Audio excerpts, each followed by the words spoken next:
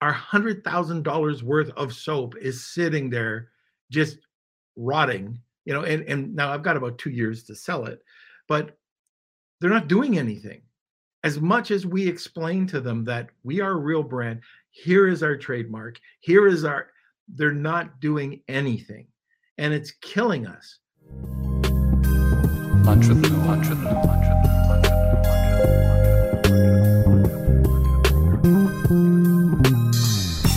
Hey everybody, it's Norm Ferrara, aka the Beard Guy here, and welcome to another Lunch with Norm, the e-commerce and Amazon FBA podcast. Today we're going to be discussing the changing dynamic for Western brands on Amazon. Also, the FTC's recent fine of $600,000 against the brand, combining reviews with variations. That's going to be very interesting. If Amazon has really become a pay-to-play platform and current supply and shipping issues. Welcome to another Lunch with Norm, the e-commerce and Amazon FBA podcast. All right, so we are going to be all over the map today. I'm sure we're going to be going down a bunch of different rabbit holes, but topic is the changing dynamic for Western brands on Amazon. Now, this is interesting because you've always heard the expression, birds of a feather flock together. Well, this is so true when it comes to my guest today. Ritu Java and my guest, who is her partner, Bernie Thompson, are both just really nice people and very intelligent people as well. So when I hear that expression, I think of what they're doing and how they formed a partnership together because they are just good people and intelligent. Anyways, our guest is an American entrepreneur, and he is the founder of Pluggable Technologies. He started it in 2009 in Redmond, Washington, with a focus on creating high-quality computer peripherals that are affordable and easy to use. He's the co-founder of PPC Ninja with Ritu Java. Let's hook that back just a bit. The advertising agency and software automation provider, and author of the book, Flywheels and Feedback Loops, a guide to success for Amazon sellers. My guest, first-time guest, Bernie Thompson, and I can't wait to talk to him, but let's have a word from the sponsor. I want to thank Jeff Schick Legal for sponsoring this episode of Lunch with Norm. You've probably heard on the podcast about Amazon suspensions. They're very real. It can happen at any time. And when it does happen, how do you get out of it?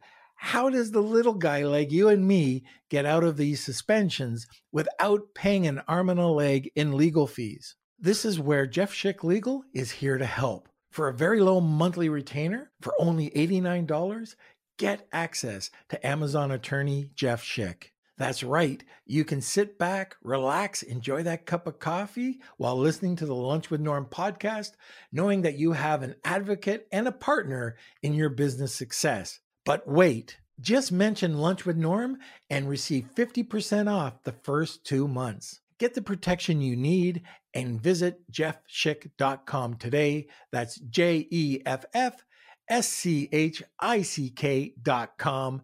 Now let's get back to the show. Welcome, Bernie. Hey, Norm. So great to be on with you. And, thanks for everything you've been doing these last few years with getting great content and great education out. I mean, this is, we're going to talk today kind of about the state of play for Western brands, but Amazon is, this huge opportunity. E-commerce is this huge opportunity, but it's also tough. So the kind of education you're doing, through this show and other things really helps people. So I just wanted to start with that. Thank you, Norm. Well, thank you. No, I appreciate that.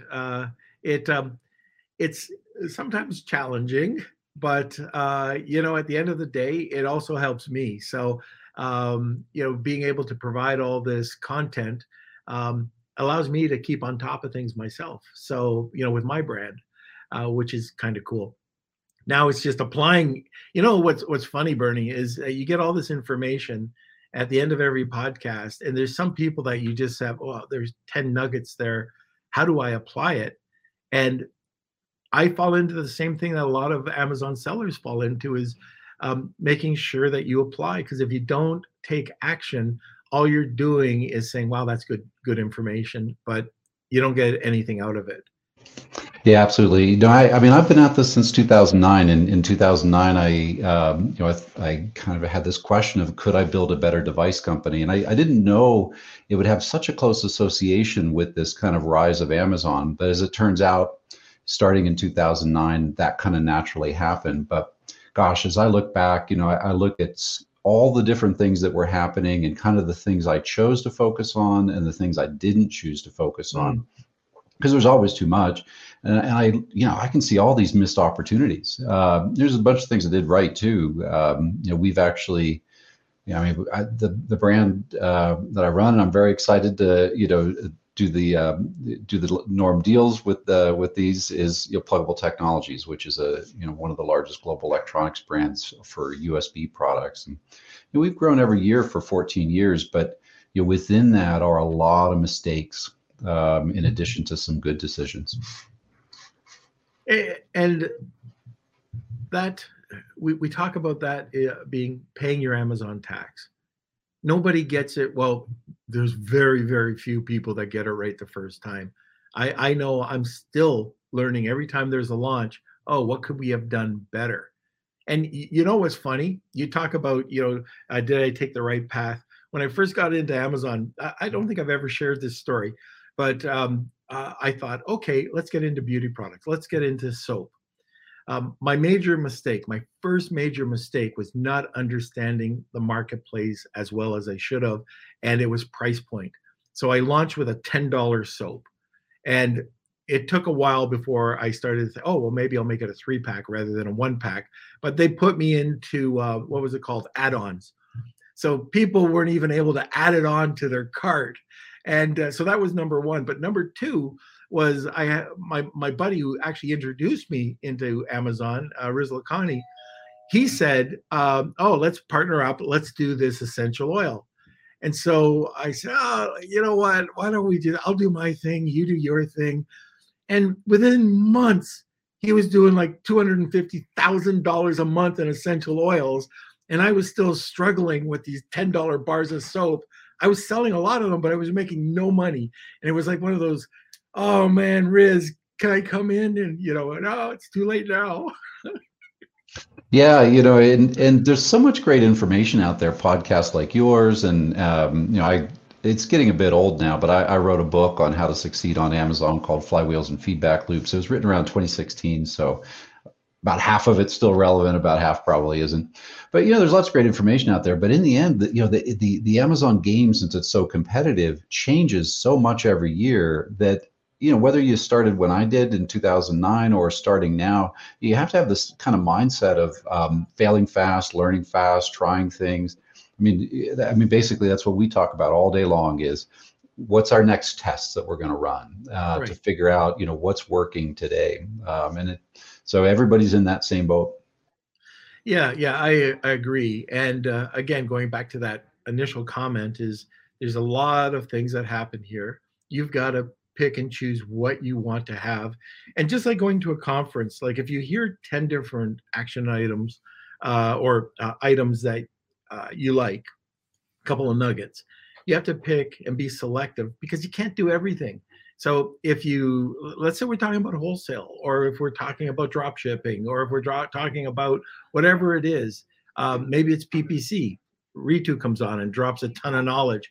What piece do I at least take something and take action on? Maybe it's nothing, the whole podcast. And that's fine. This show is just giving options to people. But anyways,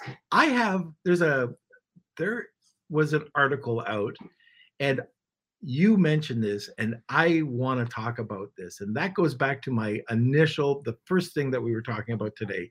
So what's happening with the FTC's recent fine of $600,000 against a supplement brand combining reviews and variations? Now, this is very interesting. So if you haven't heard about it, guys, this is very interesting what happened. Yeah, it's kind of big news and frankly a little bit scary news. I mean, we were talking about trying things. Well, one of the things you do is you look at what your competitors are doing on Amazon, and you look at what Amazon themselves do with their own products, and then you model yourself after that. Well, one of the things that has been extremely common on Amazon, including with Amazon Basics and other Amazon exclusive brands, is that when you're launching a new product, and it is even remotely similar to some other products you have already that are very successful, that you put them in what's called a variation relationship, a parent-child relationship. Amazon's system then will show that ACE in detail page for any of those children as one page with one combined set of reviews. And so it's extremely powerful for new product launches, a huge leg up. Being able to launch a product with, combined with, one or two other products with 1,000 reviews versus launching a product with no reviews, no social proof. So, this has been going on since we started, like in 2009. When I figured out what variations were and what Amazon was trying to do there, and I forgot even if they had any guidance at the time, I thought, okay, well, if any of our products are close enough that, really the customer experience is going to be the same between the products. It's the same technology. We're electronic, so same compatibility, all of that. Then a variation relationship makes sense. And then, so I was following this kind of very conservative, kind of in the interest of the customer strategy with variations. And then around 2011, Amazon Basics did a big line expansion in my area. Basically, a bunch of products where we were category leaders, Amazon Basics was launching new products there. And guess what they do? Total apples and oranges, these USB hubs that have nothing to do with each other. They're all USB hubs, but totally different technology, totally different chipsets, very different customer experiences. They throw them all in a variation relationship because they know, Amazon knows, that this is a huge advantage to launch. And I'm like, what do I do as a brand now? Because, I'm trying to follow this strategy that's in the interest of the customer. And then this marketplace that I compete on, the standard they set is this standard of, push the limits to get these reviews. So that's 10 years ago. What happened last week? Well, for the first time, the FTC fined a company, as you said, a supplements company, $600,000 for doing this exact thing, which, by the way, is all over Amazon. I mean, if you basically look around on Amazon, you can find lots of products and variation relationships that shouldn't be. If you really look at it from the customer perspective, the customer's being deceived by these products being their reviews being grouped together. So it raises a bunch of tough issues for brands. So first off, well, what do I do if I'm somebody who's aggressively using variations? For us, we still don't aggressively use variations. I can tell you, kind of some reasons why, things that happened over the years. But it's a pretty prevalent tactic. And then what about Amazon? Why did the FTC go after some little company with a gigantic fine for that little company? And if you go read the FTC complaint, how did this supplements brand get these products in a variation relationship? They asked Amazon to do it through the vendor category manager. So it wasn't even that the brand had the power to put it in a variation relationship or did it on their own without Amazon's approval. Amazon actually is the one who put these products in a variation relationship, but it was the small company who got the $600,000 fine. So two troubling aspects here. One is Amazon does it themselves. Number two, Amazon was in control here, but it was the small company who got the fine. And then the third troubling aspect is, okay, so it's very easy for the FTC to go after and fine a US company. But at this point, over 60% of the large sellers on Amazon are Chinese brands, and there's another chunk of percentage that are other foreign brands. Are they reachable by the FTC? Is the FTC with equal vigor going after non-US companies?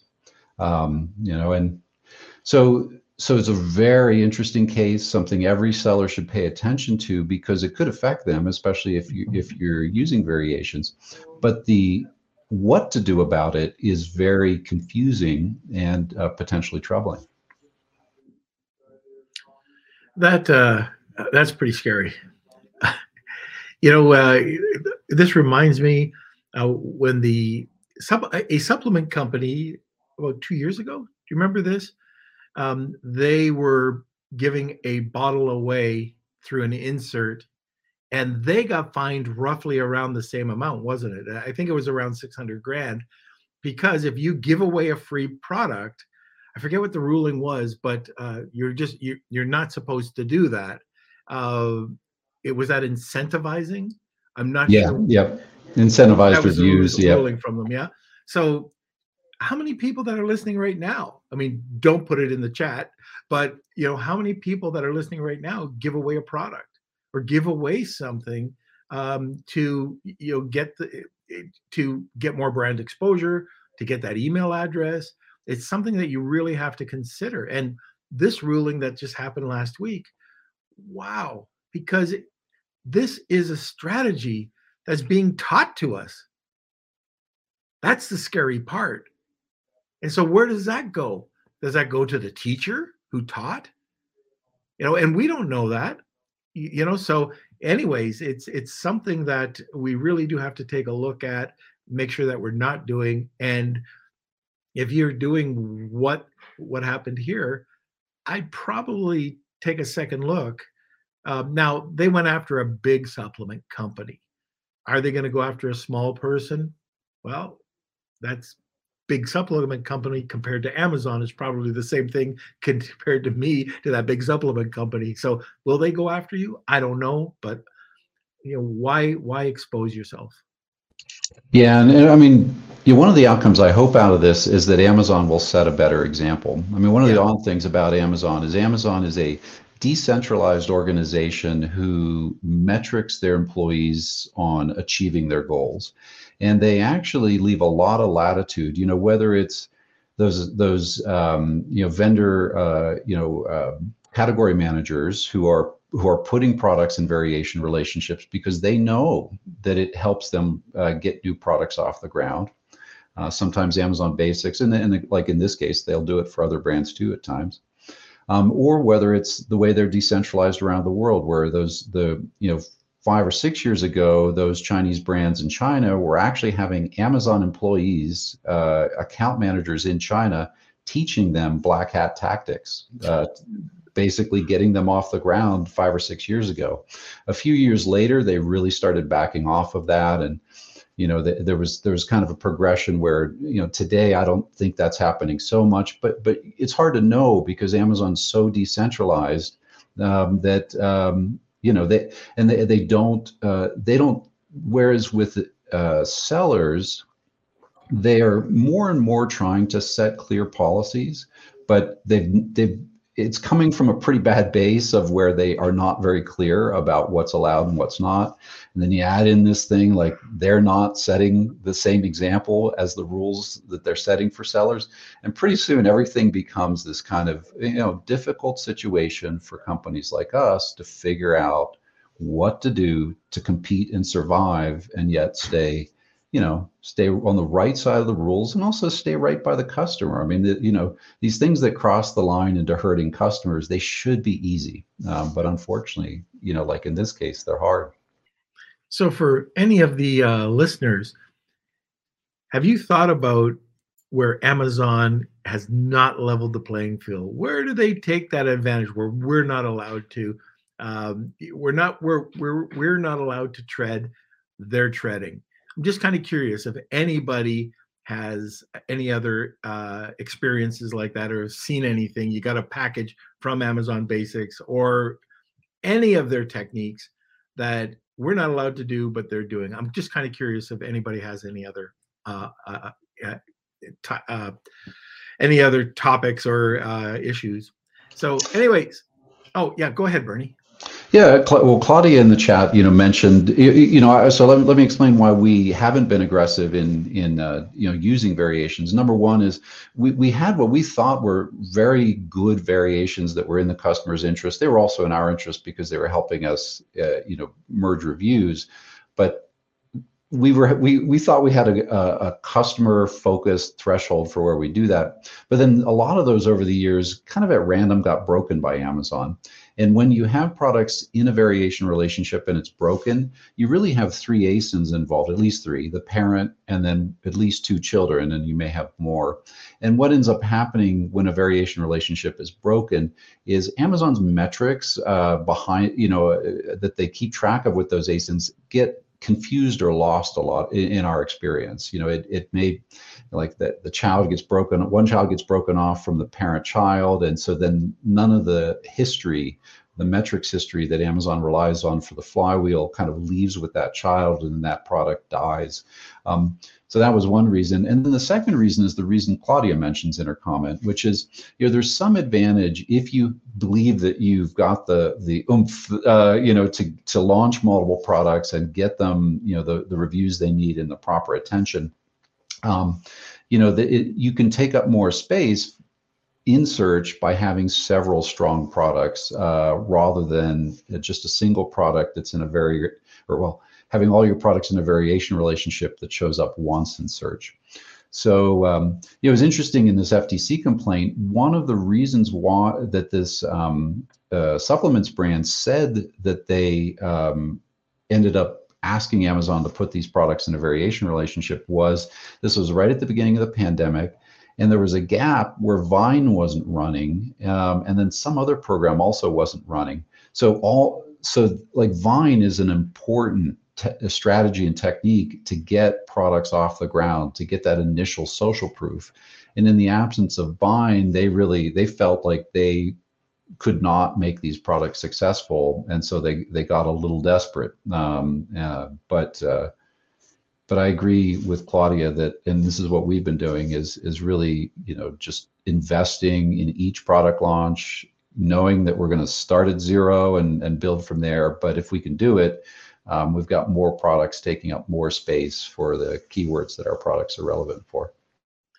I can tell you a horror story that's happening real time, real life, and this is one of my products. We did everything by the rules. Okay, so all white hat, and this is for my soap products. We launched a new brand, a new look. We hired a documentary film guy that was traveling from Alaska all the way down to Buenos Aires, and he was taking like all pictures with all these influencers.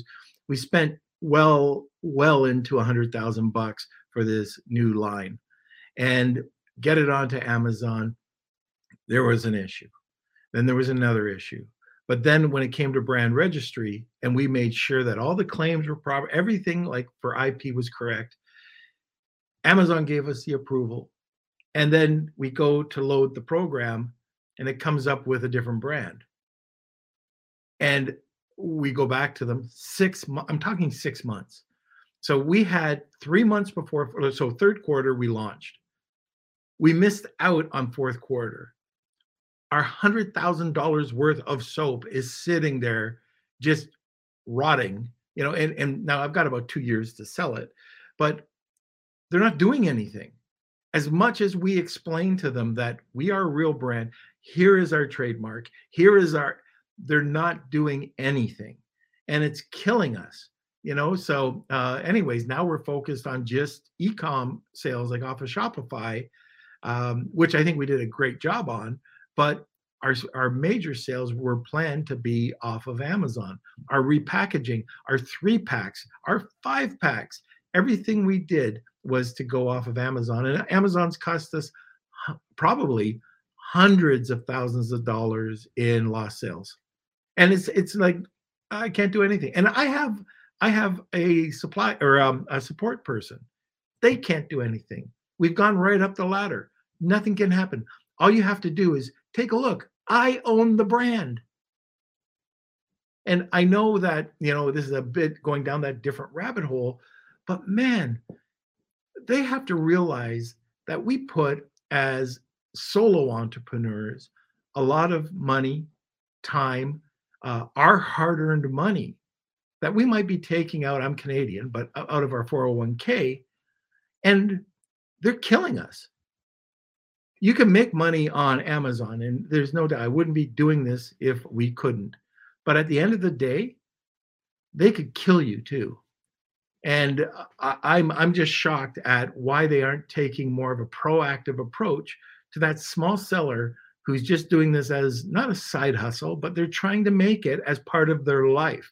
We're building, the small business guy person is building Amazon's business. I don't know if you saw the report that came out about there was not a report, but an article that came out. I forget who published it, that was saying that now, if you take out all the costs, it's really about 50% Amazon is taking out of your pocket for each sale. Yep, yeah, and it's because of there's a couple ticks up in the FBA costs that have occurred here in the last 2 or 3 years as some of the underlying costs have increased. In our area, a lot of products that were in 8% category for Amazon commission fee have gone up to 15, especially in the last year. A huge percentage of our products and electronics, but it's not a level playing field. Some are still at 8, some are still at 15, even for, products that serve the same purpose. And then the biggie is advertising cost. Each year, Amazon succeeds as the most competitive marketplace in the world at drawing in more advertising funds as we all have to try to, compete to drive the rank of our products. Yeah, and I don't know exactly what price point that study was done at, but certainly there's some price point. It used to be the most the sweet spot or the top of the bell curve for e-commerce was around $20-$25. I think it might be a little higher now, but yeah. And then your situation, Norm, one of the problems Amazon's going to face in the coming years is, there's already been a lot of trust violated over the years, and Amazon's trying to do better. I mean, they're not totally tone deaf, but in like cases like yours, it's so frustrating, that this should be easy, and yet it's not. Why is that? And then the other thing that's frustrating is, if you were a Chinese brand sitting at a factory, you have a second choice that we don't have here, kind of when we're importing the goods. If you're the manufacturer of the goods, okay, you hit this roadblock with Amazon, there's a choice you have. It may not be totally pain-free, but you can basically rebrand your products, redo all, the packaging and stuff, and go a different path with a different brand or something like that. Or in our area, electronics, there's a lot of things that come up where, the product gets unlucky with negative reviews. It ultimately would have been a 4-star product, but the first few reviews come in 1 star. Or you have a technical issue and you need to rework the product in order to resolve the technical issue. Brands that are close to the factory, which for a lot of the products sold on Amazon is made in China, they have a huge advantage, because if anything goes wrong, whether it's an Amazon thing or a product thing, the product's still sitting at the factory. They can totally go a new path to work around that problem. If they get into compliance trouble with the US, they can just come back with a new identity that looks totally different and new to Amazon or to the FTC or whatever. They're untraceable in terms of who they are as people and which company.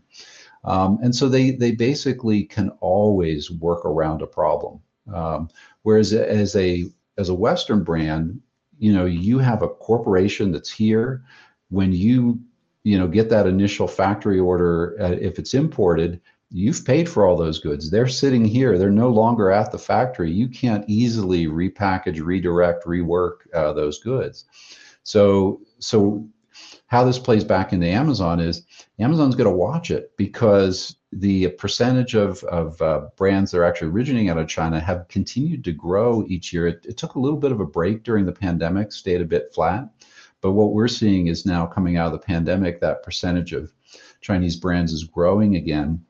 The one study that I saw was that it's 63% of the large brands on Amazon are Chinese-based brands, and this is the 3P brands.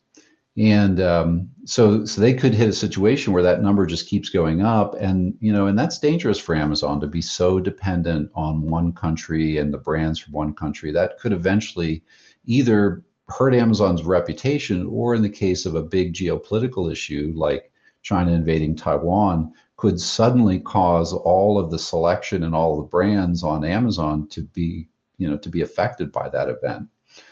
So I think Amazon should be thinking about people like you, Norm, and making sure to support you better, because it's kind of a precious resource having these local companies run by small business owners. And when we kind of get run over by the machine, that's we may go to Shopify and not come back, and that may not matter to Amazon in today's financials, but in tomorrow's situation, that may actually come back to bite them. Yeah, and there'll be others coming up and nipping at Amazon's heels. And one, for example, is Walmart.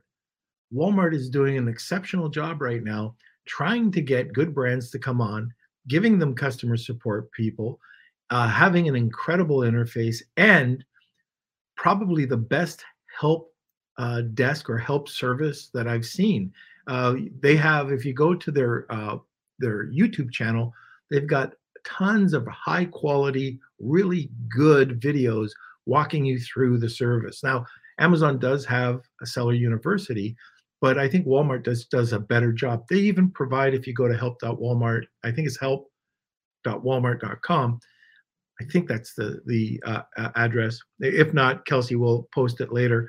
But they have checklists. So what is your checklist for a great launch? They have listing optimization in the back. If you go to growth in your dashboard, you go to growth, and then you go into the listings yourself. You'll see a score. You'll see how to get your a pro seller badge. You'll see how to optimize properly. They're doing a really good job. I think it's better than what Amazon's doing. Plus, they have 5,500 stores out there that they're going to convert, and they have been converting over to these mini warehouses. So I'm really liking what I see that's happening over there. And I know Walmart's growing their retail side of things too, or Amazon is. I know you're right. Amazon is trying. Remember Steve Simonson when he showed the Dear John letter?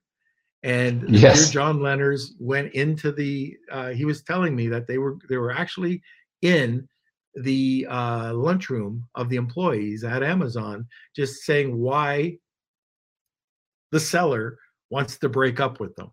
I thought that was a really great idea. Yeah, and it was done with respect, and I really respect Amazon. I mean, Amazon has really innovated, like Walmart. One of the reasons I like what Walmart's been doing the last few years is basically they dropped the ego, and they're just trying to be a fast follower of Amazon, doing the things Amazon have done well, and then also choosing some things to do better. As opposed to 5 or 6 years ago, Walmart was still kind of resting on their laurels of being the dominant physical retailer, and they really were not having any impact on e-commerce. But they've got a long way to go. I mean, there's only a few, I measure kind of the impact of companies by how big their fulfillment network is, and they haven't turned on those micro fulfillment centers at all. That's been a conversation, but it actually hasn't really happened. We're on Walmart, and we were right in Walmart fulfillment from the start, and they started with one warehouse, and that was only 3 years ago or so, and they have a few more now, but it's a different ball game with FBA, where you've got a nationwide network of hundreds of warehouses. Amazon has 5 to 10 years and probably $50 billion investment ahead of where Walmart is right now on fulfillment. But Amazon can learn, and Amazon is learning all the time and doing things better all the time. So I think it's good to have conversations like this, in my opinion, to point out where Amazon needs to do better, because in fact, Amazon often does take corrective action. Very good point. Okay, so we've passed the bottom of the hour. For any listener who's heard it, right from the top, we've been talking about Amazon, some issues that we've been having with Amazon, not slamming them, but just here's some issues. It's a love-hate relationship. It really is. For me, it really is. It's a love-hate relationship. But it also makes me money. So, if you're persistent, if you're resilient, and I think resilience is probably the number one factor. If you're an entrepreneur, you have to have that, that piece. If you're not resilient, you might as well get out right now. But if you are resilient, it could be very beneficial to you. Like look at Kevin King. Look at Kevin and Steve had Germshark, and they came up with it was a major issue. They lost a lot of money. Like I can say this because he's come on the podcast and he said this, but they lost $1 million in product, and it was no issue with the product. It was all great product. There was everything else that came into play. And he had another losing product when he had a licensing issue that got stuck up in Chicago for 7 months or something. But is he still in the game? Absolutely. So anyways, he plays with a lot more money than most of us in the Amazon world. But my point is he hasn't given up. And so he still sees, even with those big losses, ways to make money on Amazon. So again, at the end of we're at the bottom of the hour, actually way past the bottom of the hour because of my long-windedness. But if you do have any comments or questions, please place them. Also, we have a giveaway today. It's an awesome giveaway. Bernie, why don't you tell us a little bit about this? Yeah, I said my brand has grown for 14 years straight, and part of the reason why is we were on Amazon advertising right from the beginning, 2014. And it became so important to the success of our business, especially as kind of a white hat brand. Advertising and external PR, which Norm knows a lot about, are really our two main tools that we have to use. So we spun out our internal advertising effort, and we're fortunate to get the industry thought leader Ritu Java as the CEO running the company. And so we provide both services and software, helping other brands. We're directly helping about 20 to 30 other brands with the services company. And then with our software, it's just over 100 brands, some of which are very big and agencies. So it's over 600 selling or advertising accounts with the software. So what we're giving away today is actually a free PPC audit from PPC Ninja. And what I always say about this is you want to actually, there's a lot of agencies out there competing for your business, and you actually want to take them up when you get this chance for things like a free audit, because ignore the pressure you might get to join as a client of that agency. It really helps you to see different people's perspective on your ad account and your ad spending and suggestions on where you can do better. And I know that ours, coming from PPC Ninja, are very deep and insightful. We've got tools that we run over the account and usually turn up some really good insights of what you can do better. And so we're offering a free audit today. And it's so important. And some people, they might say, oh, I'm too small, but you're not. And with these experts, like Ritu is just an incredible wealth of knowledge. And if you were able to work with a company like this to be able to have an audit, it is priceless, because you'll be able to get things that you've never even thought of. Anyways, if you're interested, I already see some coming in. It's hashtag Wheel of Kelsey. Tag 2 people and you'll get a second entry. So I see Andrew, just tag a couple of people. And is there Rogerio? I hope I said your name right. If you're new to the podcast, it's just tag 2 people and you'll get a second entry. So it'll improve your chances. Okay, now that we've got that out of the way, Kelsey, hit the button. Let's have a word from our sponsor. Launching products isn't like it used to be. To successfully launch your product, you need to hit that algorithm from all sides. Driving external sales, boosting social signals, and increasing product listing engagement are fundamental to success. Rebate is the first and only launch platform that delivers across this broad range. Get your product featured on Amazon.live through Rebate's influencer program. With this service, your product gets instant exposure to large audiences of shoppers and permanent placement on Amazon Influencer Storefront, which drives perpetual sales. Run a sweepstakes campaign on Rebate and connect with shoppers off Amazon. And lastly, drive external sales with tried and true deals campaigns. Visit rebate.com today and get started with your 14-day free trial. Bernie, shall we talk about if Amazon is just a pay-to-play ads platform now?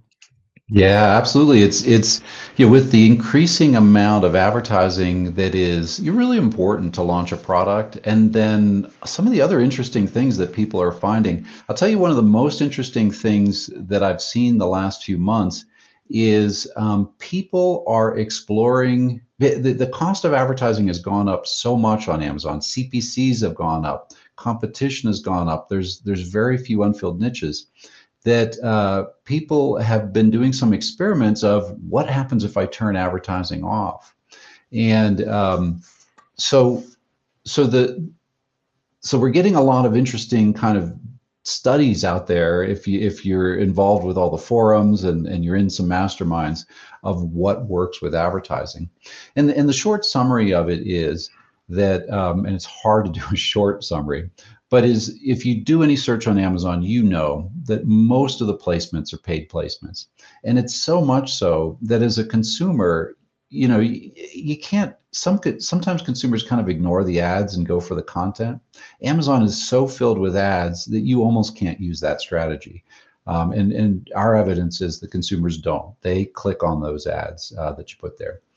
So in one sense, it's kind of this meritocracy of whoever's willing to spend money to get the product in front of people for a keyword, that's what customers are going to see when they search on Amazon. But how do you stay profitable when Amazon is the most competitive platform on the planet? And so that happens with the advertising too. The CPCs and costs keep going up. And so generally, what I think most people really look at this closely, and us with our agency with PPC Ninja would say is you've got to invest at launch. You got to go with all guns blazing. Everything that you can do to take that product, Amazon knows about this. They call it the cold start problem. Everything you can do to take that ASIN, that new product that has no momentum, and get it up to where it gets its due. It gets its day in the sun to see whether customers actually do like this feature set, this product at this price point. You've got to invest in ads. It's got to be an important part of it. So what we do with PPC Ninja is we kind of get a sense of how aggressive our client wants to be in investing. Sometimes we start at maybe a conservative ACoS, like 80%. Sometimes a very aggressive customer who has bold plans will even do 100, 200% ACoS. And then we have a plan to bring that ACoS down to profitability over about a 4-month period. So you have basically a 4-month period of investment where that you're going to be spending more on ads than you're getting back in terms of profits on those same sales. And and that's tough. I mean, that's basically something that you've got to now put in your business plan for product launches if you're going to be successful. And we find that almost every category in Amazon, unless you find a really nice niche, you're going to have to do that kind of investment in ads. But then on the other side of it, once a product is successful, there are situations where you want to shift into kind of pure profitability mindset. If you're able to get a product to be in the first few positions for a keyword, at that point, there's actually some negatives to throwing additional audience to your product for that keyword. And so you actually want to really scale back advertising once you've successfully gotten a product to rank high on a keyword. Now that's easy to say and tough to do because everything's dynamic on Amazon. You could be, well ranked today, and then tomorrow, the animal spirits of the Amazon market or a competitor, shifts you down. So, and that's why software automation, like we do with PPC Ninja, and there's a number of other great software out there, kind of the top of the industry right now, expensive but very good, is software called PackView. That kind of software automation is really important for executing these kinds of advertising strategies. But in the end, yep, Amazon's pay to play. What do you think about brand defense? I hear about it a lot. I know we take part in that. It can be expensive. depending on your brand. Well, what are your thoughts on it? Yeah, I mean, unfortunately, brand defense is necessary because if you do no brand defense whatsoever, Amazon is basically going to take your customers with clear intent to buy your brand. And do you reveal your brand on the show, Norm? Yeah, Soap Club's one of them. Yeah. We've been doing a lot with the pet category, so Paw is another. Okay, so yeah, so they'll search on Soap Club with a clear intent to buy your product, and if you're doing no brand defense ads, what the customer is going to see is a whole bunch of other brands from your competitors, other kinds of soap, before finally, when they get finally down to those organic positions, which by the way, on most normal screens are kind of below the fold. You got to scroll to see the first organic listings. Finally, now they see Soap Club. So the good thing about the way Amazon's algorithm works is they do actually reward you for high conversion rate. And if somebody's searching on Soap Club, it's going to be a high converting thing for your brand. And that means that Amazon's going to, if you do at least a little bit of bidding, you're going to win those placements, those ad placements on the page at much lower bids than your competitors are. And you're going to get a better rotation of impressions also. So our belief about brand defense is you must do it.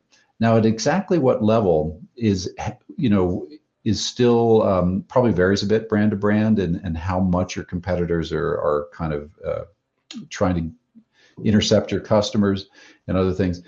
For my own brand, we run our brand ads right now at about half the ACoS that we run the average of our other ads. And we're wondering whether that's too high. We're actually testing some lower points than that to see if we could still get the same amount of brand benefit in defending our brand.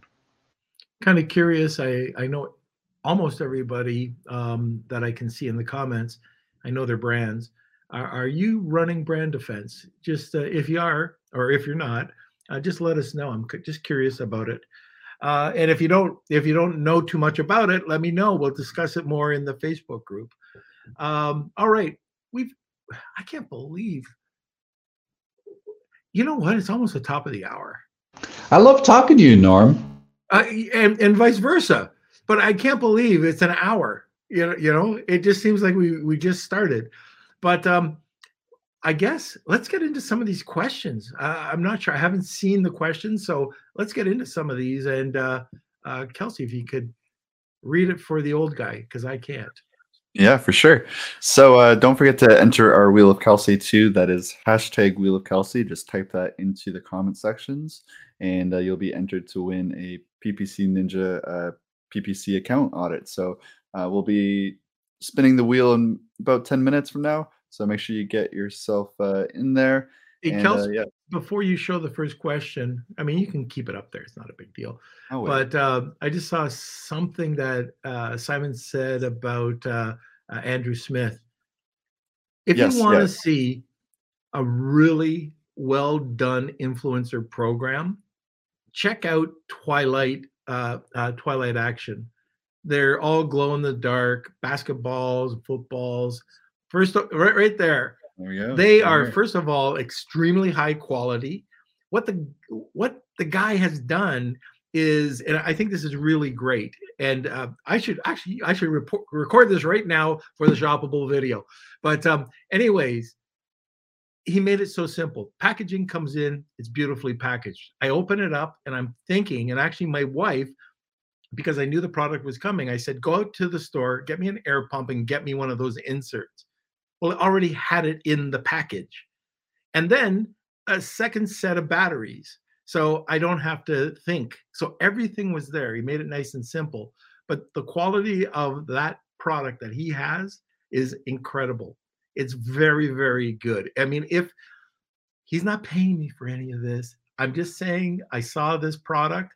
And if you are interested in doing something that solves a problem, playing basketball, playing football, throwing a ball at dusk with your kids, this is a beautiful package. And at the end of the day, what did he do?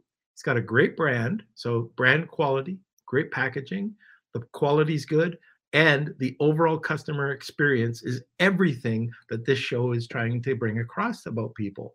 So, anyways, I just wanted to give 2 thumbs up to Andrew with his line.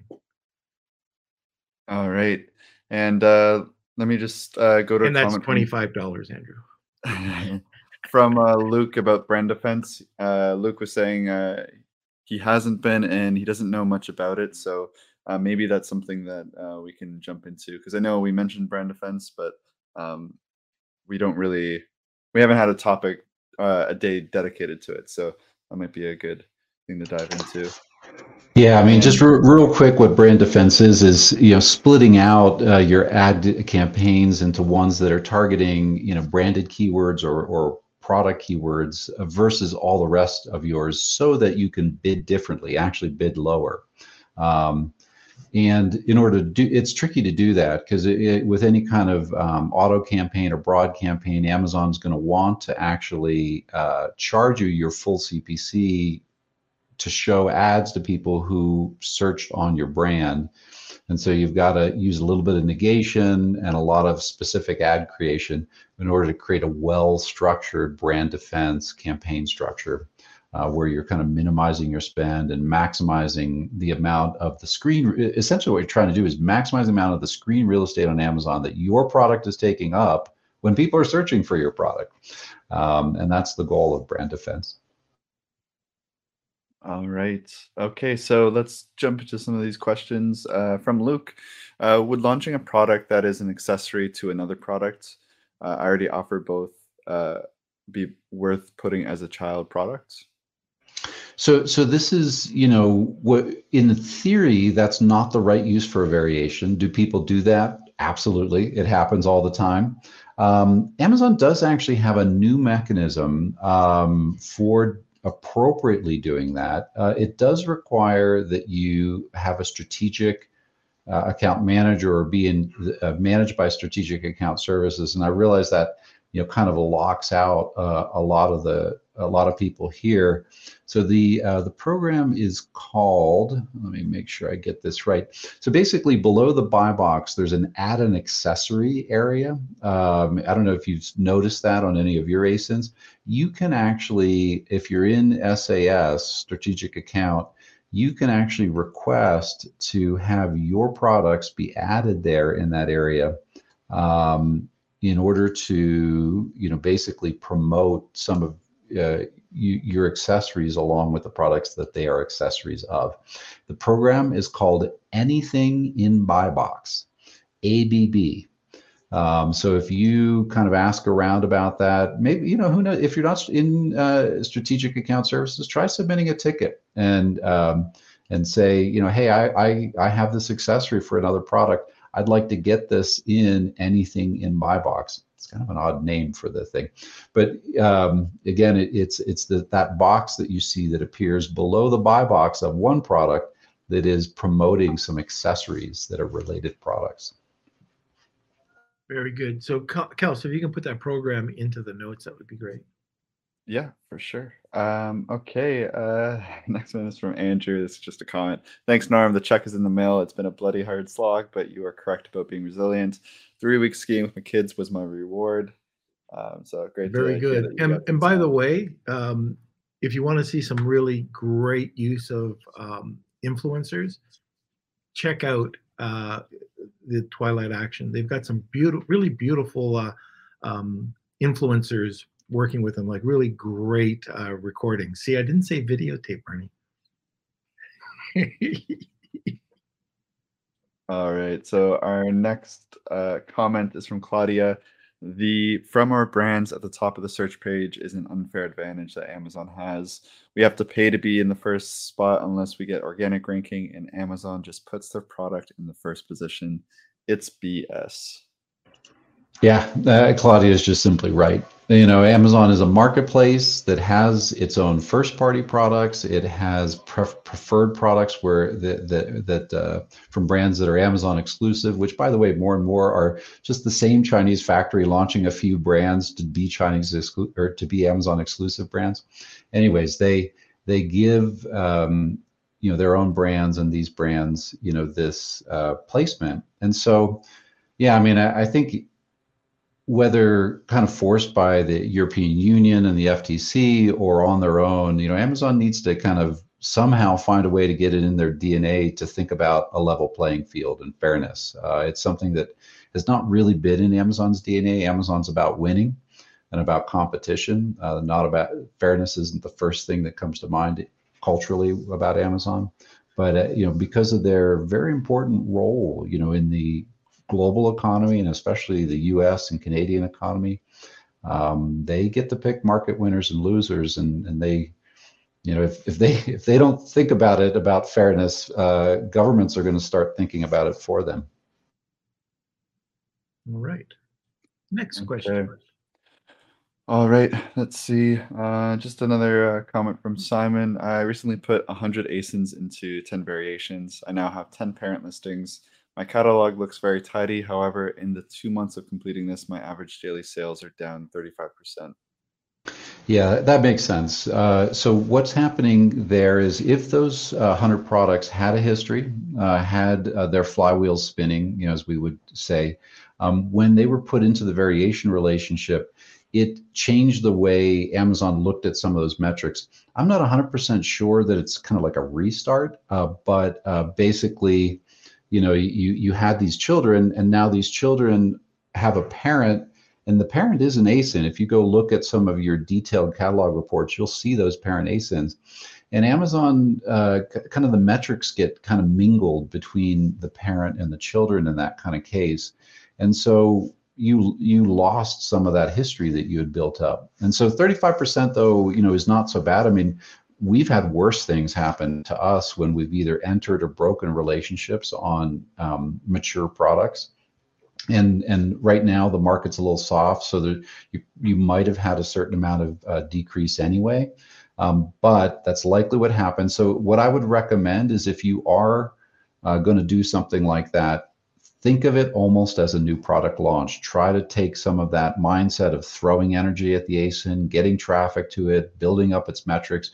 You're going to have to kind of re-enter an investment period with those products when you're, kind of after you've changed their variation relationship, to build back up those metrics for that new configuration of parent-child ASINs, after the change.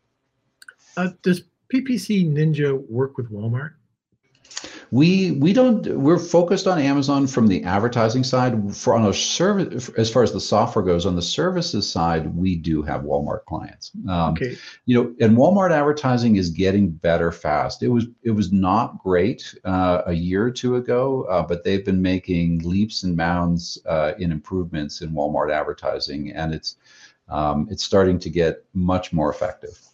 Yeah, I was going to say, I don't know if you saw well, you probably know about this, but recently they've now allowed you to target parent-child variations, which they weren't allowing you to do before. Yeah, great. Okay, so we got 2 more questions in our vault from Tony. I always find the sponsored display ads of being on the competitors page. I always have the worst ACoS for these. Yeah, because you are trying to steal away. This person has landed at one of your competitors. They probably have some intent about that. They may have come in for a branded search on your competitor, and so you're trying to steal them away. And so, yep, your conversion rate's going to be lower. Your ACoS is going to be higher. But if you do win them, you've literally stolen a customer from one of your competitors, and so in a sense, what the market of ads on Amazon is deciding is that that's worth some money to steal a customer. And so what we do with that, and what PPC Ninja does for our clients, is we analyze the universe of competitors and we look for weak competitors who have lower review ratings than you, competitors who have higher prices than you. And we focus our sponsor product ASIN targeting on weak competitors where we think we can present those customers a better product opportunity. So doing that analysis that we do with PPC Ninja of who's weak and who's strong, avoiding the strong competitors. Your ACoS will be very high with those, and targeting the weak competitors is the best way to approach that. All right, so let me just see. Okay, another follow-up question from Simon. So should I not overreact and deconstruct all the variations? Are variations better than a lot of single ASINs? Yeah, so the first part of the question, I totally agree. That FTC ruling is scary, but do not overreact and deconstruct all your variations, because it'll do too much damage to the history. You'll probably almost certainly see a drop in sales if you do that. And we need to watch how this situation plays out. I mean, there is a little bit of a special situation here with supplements, where the FTC is very sensitive to the fact that these are products that people ingest. The deception of customers in that kind of area has pretty severe consequences. So, I mean, one good thing about the FTC is I think they did go after a supplements company for a reason, and they might not have been as aggressive with some other kind of product. And we need more guidance from Amazon, frankly. Like, if Amazon suddenly started actually following those same rules themselves, and then you should think a lot harder as a third party. And then what was the second part of that question? Sorry, Kelsey. Okay. It was, are variations better than a lot of single ASINs? So I would say it's all about, how much strength you have to establish momentum. If your ability to invest, your ability to get outside attention, the strength of your brand is strong enough to get a bunch of ASINs all well ranked, you're better off doing that. But if you don't have that strength, it can be better to kind of take a set of products under a variation relationship and kind of concentrate your investment in that, so that it gets spread among those. And then, of course, there's the whole reason why, if you look at that FTC thing, that everybody does these variations when you're combining old mature products that have high review ratings with newer products that have no reviews. That's its own thing, and it's very powerful, which is why people are, including Amazon, are so tempted to do it. All right, and from Chuck, having a seasonal product, was it the right move to shut down all of my campaigns except a few keywords until the season picks back up? That's a great question. I think generally yes, although I don't like the shutting down totally. What I would say instead is to really reduce your bids, because number one is basically you want to keep your rank up, and so you and all of your competitors are going to have this gigantic drop in sales when that seasonal product isn't in season. But you want your product to be kind of the highest ranked among those weak products, because when you start heading into your high season, that flywheel effect, Amazon's going to be giving you, more organic impressions, and they're going to be giving you more ad impressions and lower CPCs if Amazon's algorithm sees you as the strongest, most relevant product. So the trick is to lower your bids to reduce your out of season costs, but I would say to not go down to zero and totally pause those campaigns. Alrighty, and our very last question from Simon. If I use my vendor account to edit my listings, will I lose contribution rates and not be able to edit in Seller Central? That is a great question, Simon. And there's a saga behind that question. So historically, the answer to that is emphatically yes. Vendor contributions completely override everything that you do through Seller Central and 3P. Now, over the years, there's been actually literally internal battles between the 1P and 3P teams inside Amazon, where at some points in time, there have been some special programs in 3P for brand registered sellers where the brand owner's contributions override the vendor contributions. But my belief right now is that actually, I'm actually not sure what the status is right now, and I don't want to say the wrong thing, but let me just say, we as a brand registered seller are still finding cases where we are not able to get our contributions to our own ASINs accepted.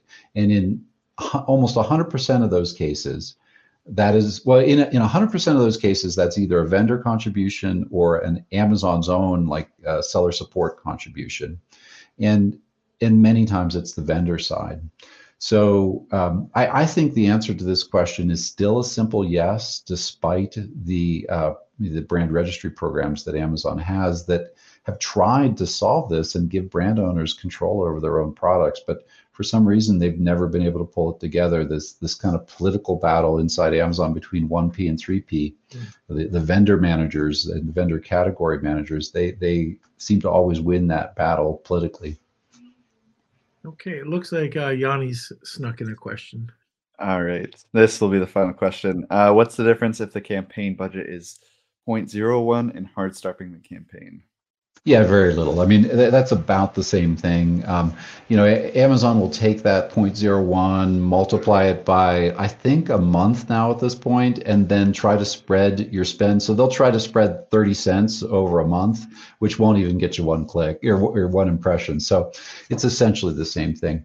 But I wouldn't, if you're relating that to the answer to the prior question, again, I wouldn't do that. I would focus on your bids. I would take your bids down, maybe focus in on your exact match, most relevant keywords.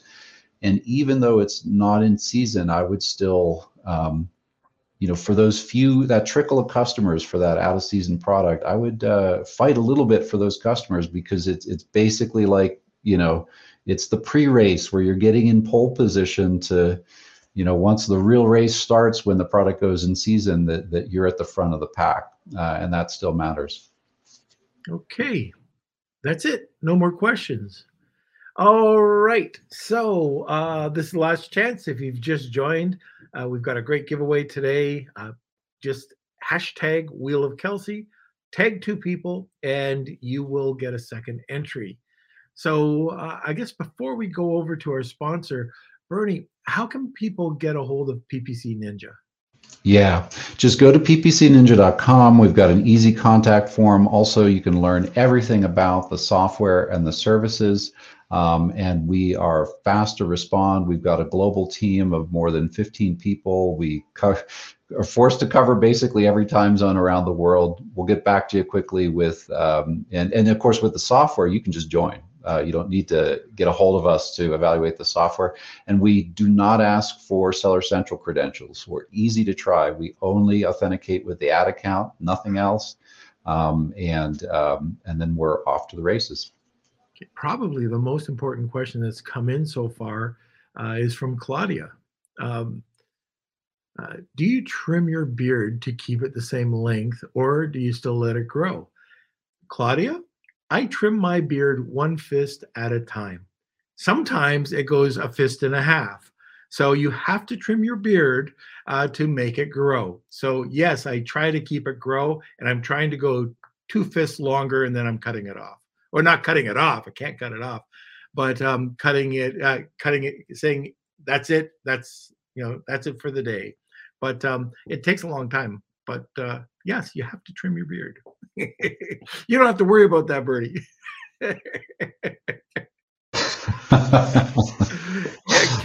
By the way, Kelsey trimmed or shaved his off. I just noticed that.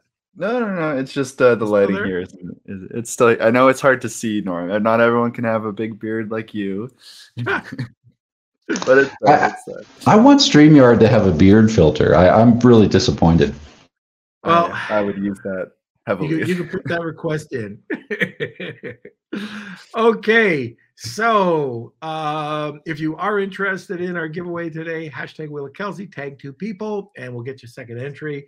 Let's have a last word from our sponsor.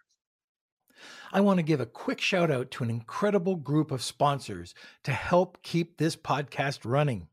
The Lunch with Norm podcast would not be possible without the support of the following sponsors: Post Purchase Pro, Clear Ads, Jeff Schick Law, Rebate.com, Honu Worldwide, Digital Blacksmiths, Netfluence, Extreme Power, and Startup Club. Now back to the show.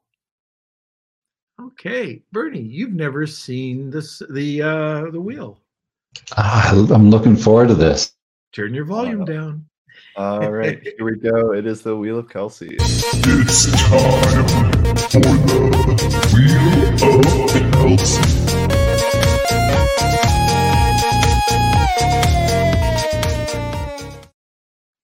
Okay, here we go. Right. Also, from Tony, he says, "Happy Friday. Have an awesome weekend. Have a great weekend too, Tony." And you too, Tony.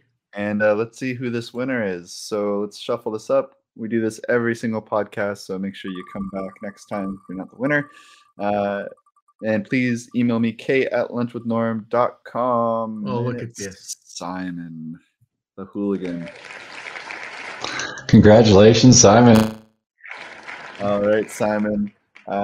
You know the drill. Email me, k@lunchwithnorm.com, and I'll connect you with Bernie and the PPC Ninja team. And thank you, everyone else who entered. Okay, fantastic. Well, Bernie, thank you for coming on the podcast. It was awesome talking with you. Oh, really fun to talk with you. I wish we need a 4-hour lunch. No. Absolutely. Let's break it into lunch, snacks, and dinner. All right, sir. Well, I'm sure I'll bump into you at one of these trade shows coming up. But once again, lots of interesting conversation. I thank you for coming on. Have a great weekend, sir.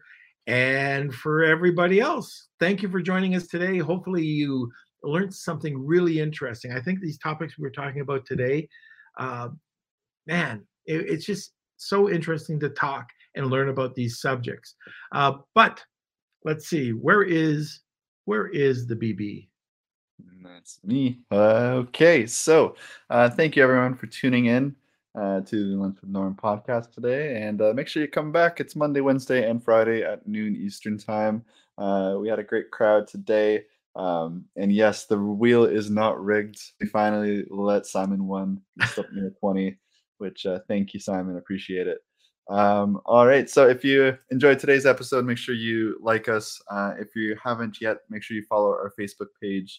That is actually where we're streaming from. So I know a bunch of you are in the group, but if you go to the Facebook page and like that, you'll get the updates when we go live and everything. So make sure you do that. And also, if you enjoy your commutes, listen to a podcast, make sure you download Lunch with Norm. We're on Spotify, Apple, Google, wherever you listen to your podcasts, you can listen to us. And yeah, I think that's about it. We have a question from Chuck. Will we be at Prosper? Hoping to. And I'm sure PPC Ninja will be there. So yeah, and Bernie's giving us a head nod. So I think PPC Ninja will be there too. So all right. Yeah, so I think that's it. Make sure you check out the PPC Ninja. Show some love to Bernie and the team over there. And check out our sponsors, help support us. Links are in the description. And I think that's it from us.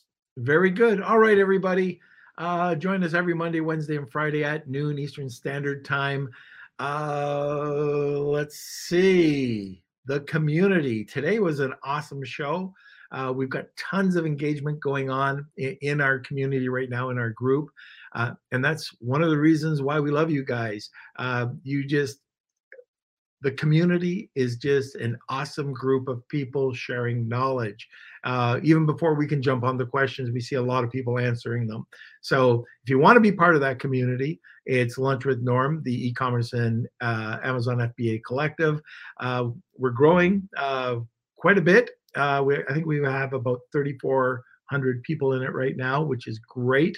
And if you ask a question, you will get an answer, and not necessarily from me, but there's so many experts in there. It's really great. I think, Kelsey, tell me if I'm wrong, but the group, 3,500 or 3,400 people, we've got over 75% engagement, which is incredible. All right. So that being said, we could never do this without you and without your support. We appreciate our community, and we will see you next week. Have a great weekend, everybody. Want more great information? Don't forget to subscribe by clicking here. Also, if you want to check out our latest podcast, click over here.